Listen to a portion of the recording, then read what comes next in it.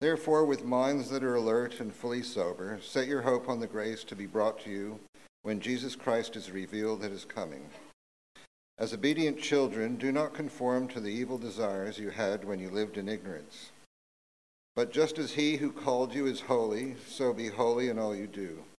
For it is written, "Be holy because I am holy." Since you call on a Father who judges each person's work impartially, live out your time as foreigners here in reverent fear. For you know that it was not with perishable things such as silver and gold that you were redeemed from the empty way of life handed down to you from your ancestors, but with the precious blood of Christ, a lamb without blemish or defect. He was chosen before the creation of the world, but was revealed in these last times for your sake. Through him you believe in God, who raised him from the dead and glorified him, and so your faith and hope are in God.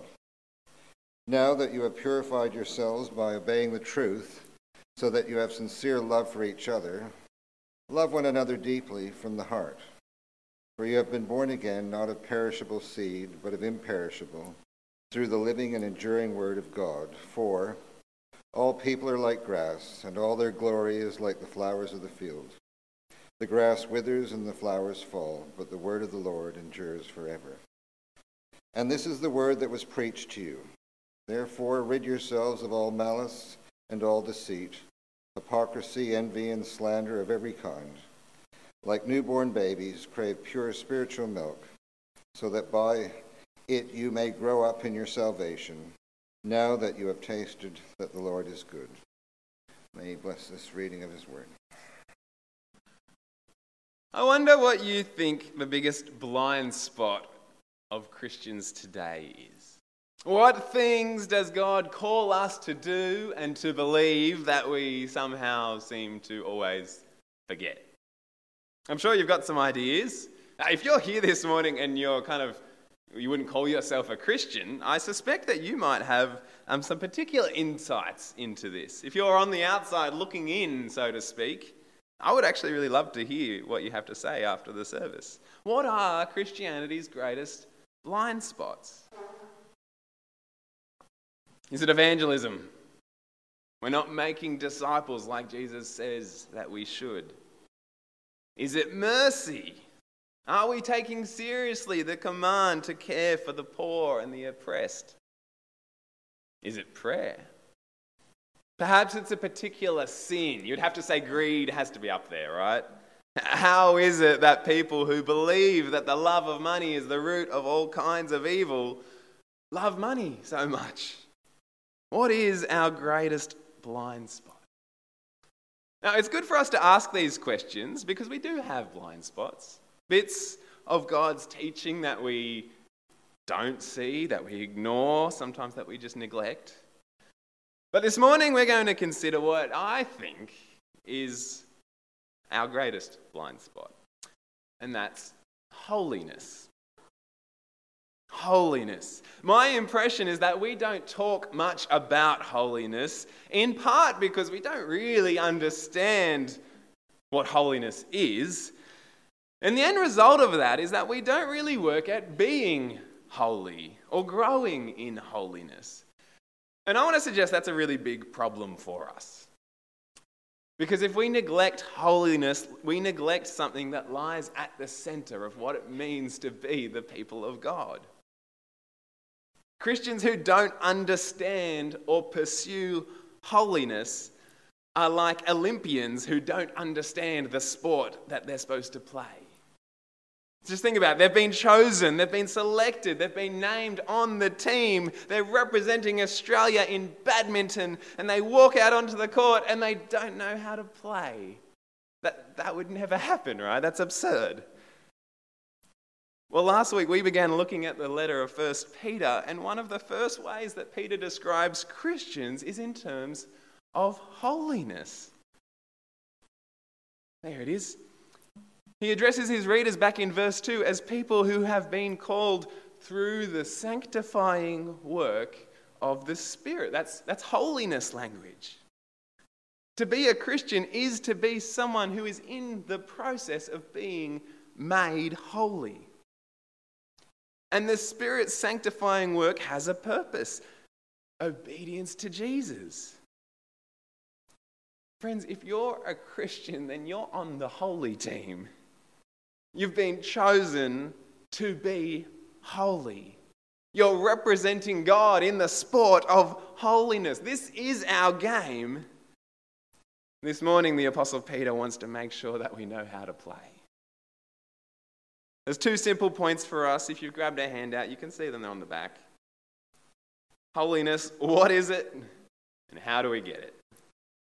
But we can't go any further because we've already seen it's the Holy Spirit who enables us to be holy.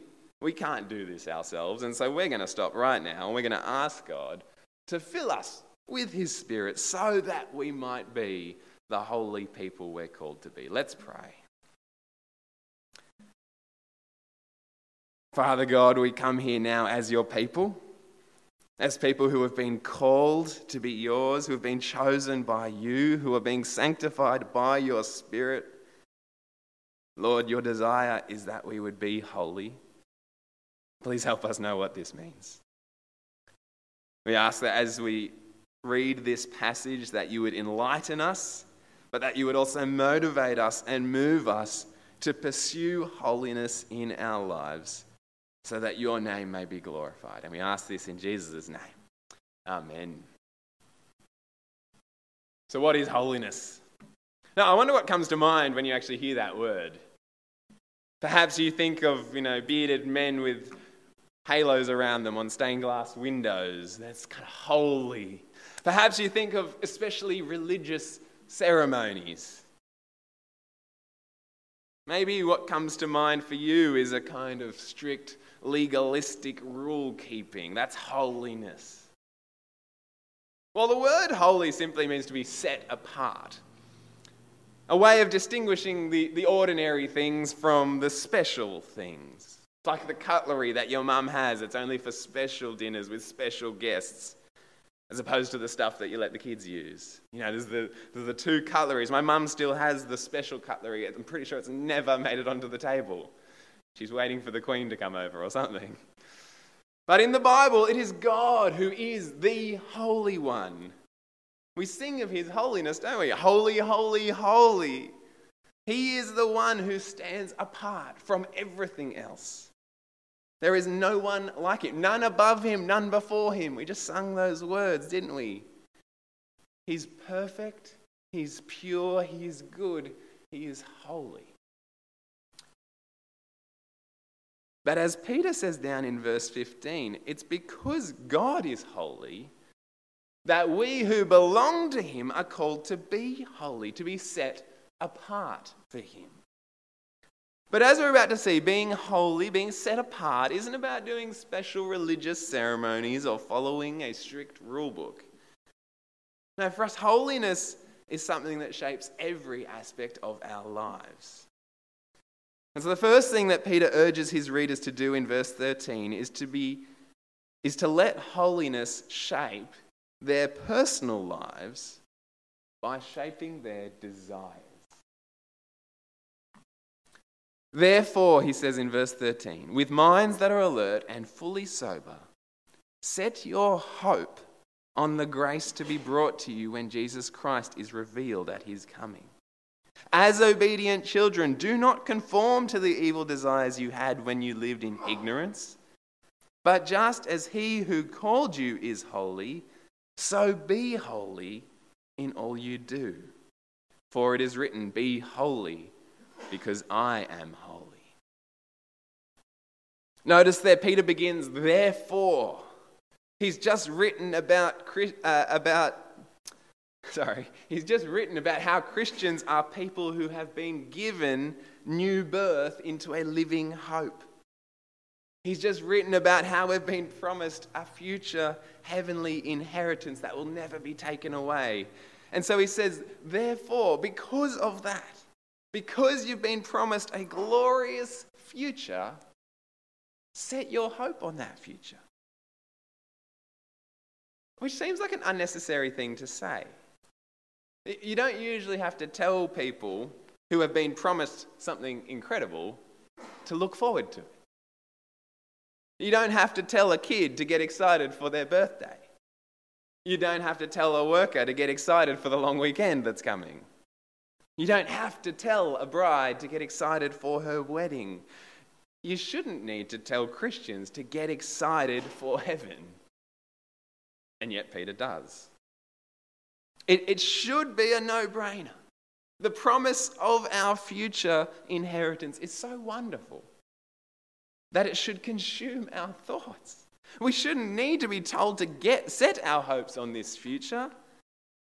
But the problem is that our thoughts are consumed with other desires. We're looking for hope in other places. So let me ask you, where are you looking for hope? Where does your mind take you when you have a moment to dream? What are the longings of your heart that consume you from the moment you wake up in the morning? Is it money, success, fame, comfort? Is it perfect waves at first point? The fish biting in the river? Fine food and a bottle of red? Getting the love of that one particular person? Raising successful children? Having a big group of friends and family around you who love you and appreciate you? Are these your hopes? Now, don't get me wrong, these things are fantastic, but they're nothing next to the promise of eternal, joyful life in the presence of God. They are nothing. And so don't be a fool. Or as Peter puts it here, don't be drunk. You see that in verse 13? He writes, with minds that are alert and fully sober, set your hope on the grace. He's implying that we often don't have sober minds. We're often drunk in our thoughts. You see, a drunk person doesn't know what's good for them, do they? Drunk people dance on the edge of high-rise balconies. Drunk people try to take their car keys and drive home. Drunk people don't know what's good for them. And so Peter tells us to sober up.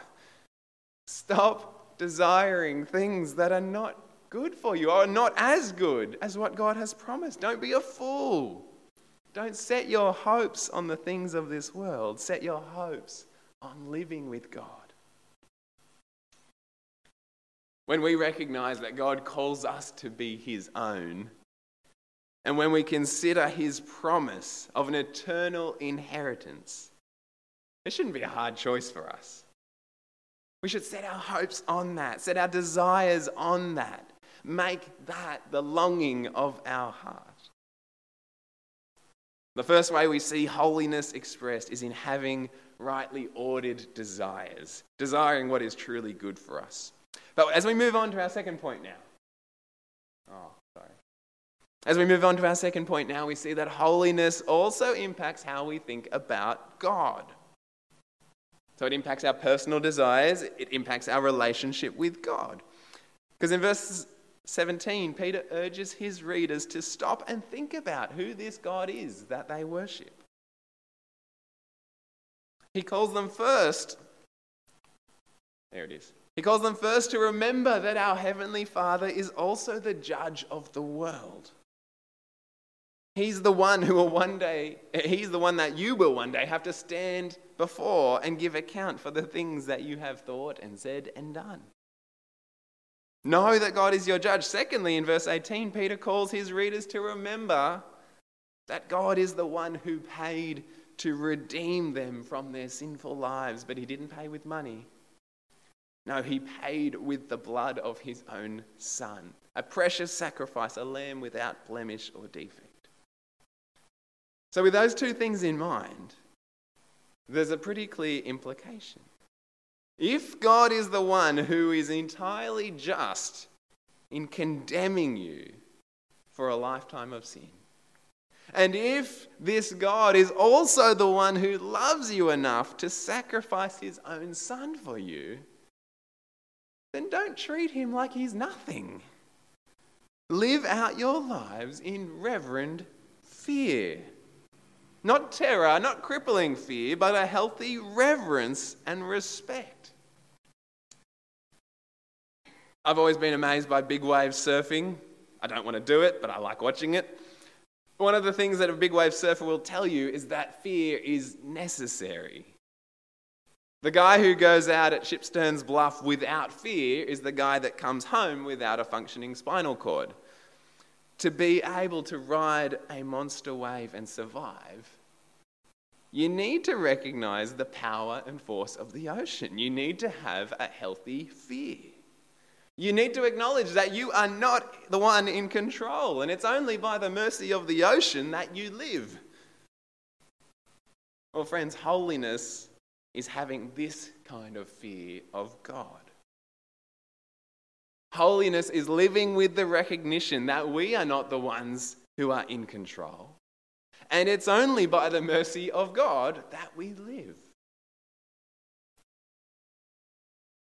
Holiness impacts our personal lives.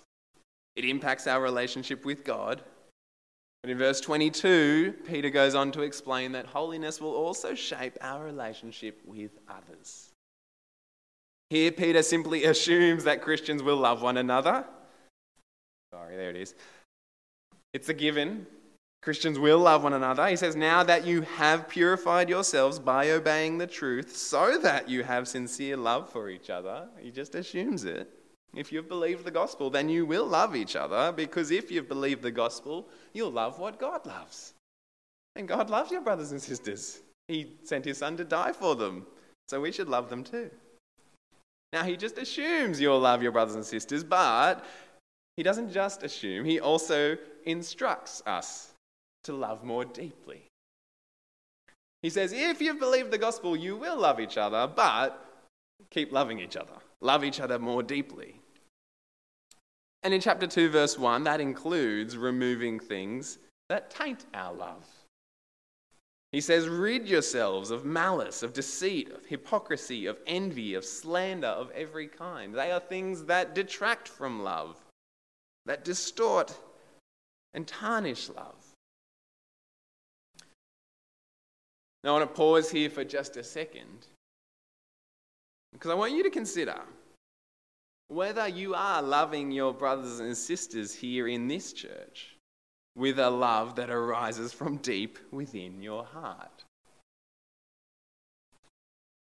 We mustn't confuse smiling and being nice with deep love.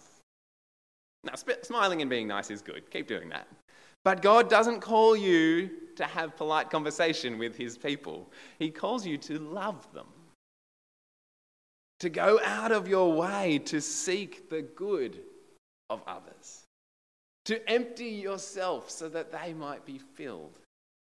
He calls you to love so much that you will even be willing to have difficult conversations with your brothers and sisters, where you confront sin in their lives.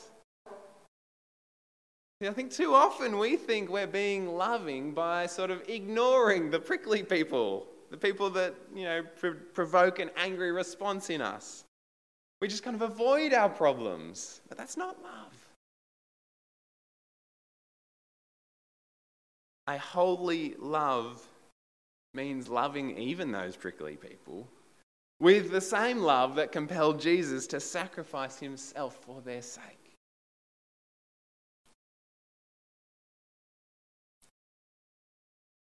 We've seen holiness is living a life that is set apart, wholly devoted, 100% focused on God.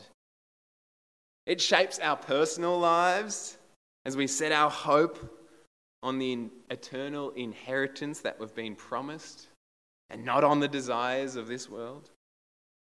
It shapes our relationship with God as we adopt a posture of reverent fear, recognizing that God is both the judge and saviour. And it shapes our relationship with one another as we go out of our way to love others, love the people that God loves, and remove anything from our lives which might hinder that love. So that's what holiness is. It's all-encompassing. It covers every aspect of your life. The question is, how do we get it? What do we do to actually grow in those areas? How do we ensure that the Spirit's sanctifying work in our lives will continue? Well, Peter gives us an answer in verse 2 of chapter 2. He says, like newborn babies, crave pure spiritual milk, so that by it you may grow up in your salvation, now that you have tasted that the Lord is good.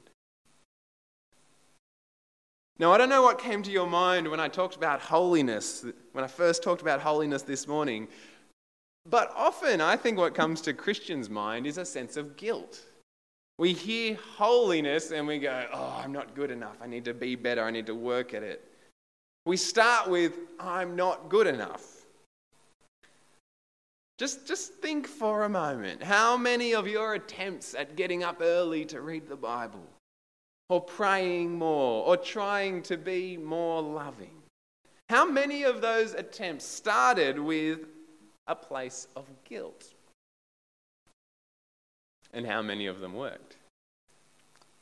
You see what Peter says here? He says guilt is a terrible motivator for holiness. The motivator for holiness is not guilt, it's grace. Peter says if you want to grow in holiness, if you want to mature in your salvation, then like a baby that day and night keeps coming back for more milk, we need to keep going back to the place that we first tasted grace. We need to keep going back to the pure spiritual milk of the gospel. Imagine you go out to a restaurant tonight and you discover the most perfect meal you've ever tasted. All the flavors complement beautifully. The ingredients are fresh and tasty. The serving size is just right. Everything is perfect. Would you ever go to another restaurant? Why would you? If you discover the perfect meal, the most satisfying meal, why would you look anywhere else? Friends, if you have tasted God's goodness in the gospel, if in hearing the message of God's love and commitment to you, your life has been changed, if trusting Jesus has meant that you have experienced this new identity and this new hope and this new joy, if you've tasted God's goodness, keep going back for more. The gospel is a buffet and there is always new and tasty delights to discover. It will keep satisfying you. It will keep growing you. And so Peter says, if you want to grow in holiness, keep going back to the place where you received the most satisfying news in the world. Keep going back to God and His Word. Keep reminding yourself of what He has promised you, of what He has done for you. And keep looking ahead to the inheritance that awaits us. Keep trusting Him, friends, and He will grow you. Let me pray. Father God, you call us to be holy, but you also give us the resources to grow. We are grateful that by your Spirit you are working. You are impressing your word and your promises deep within us. And we ask that you would keep doing that so that we might grow.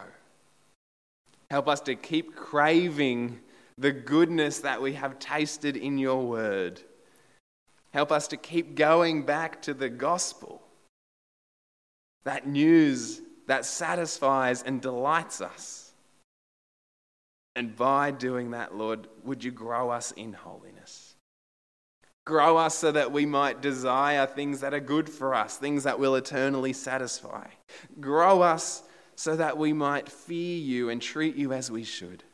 Grow us so that we might actually have a deep love for our brothers and sisters, people that you love.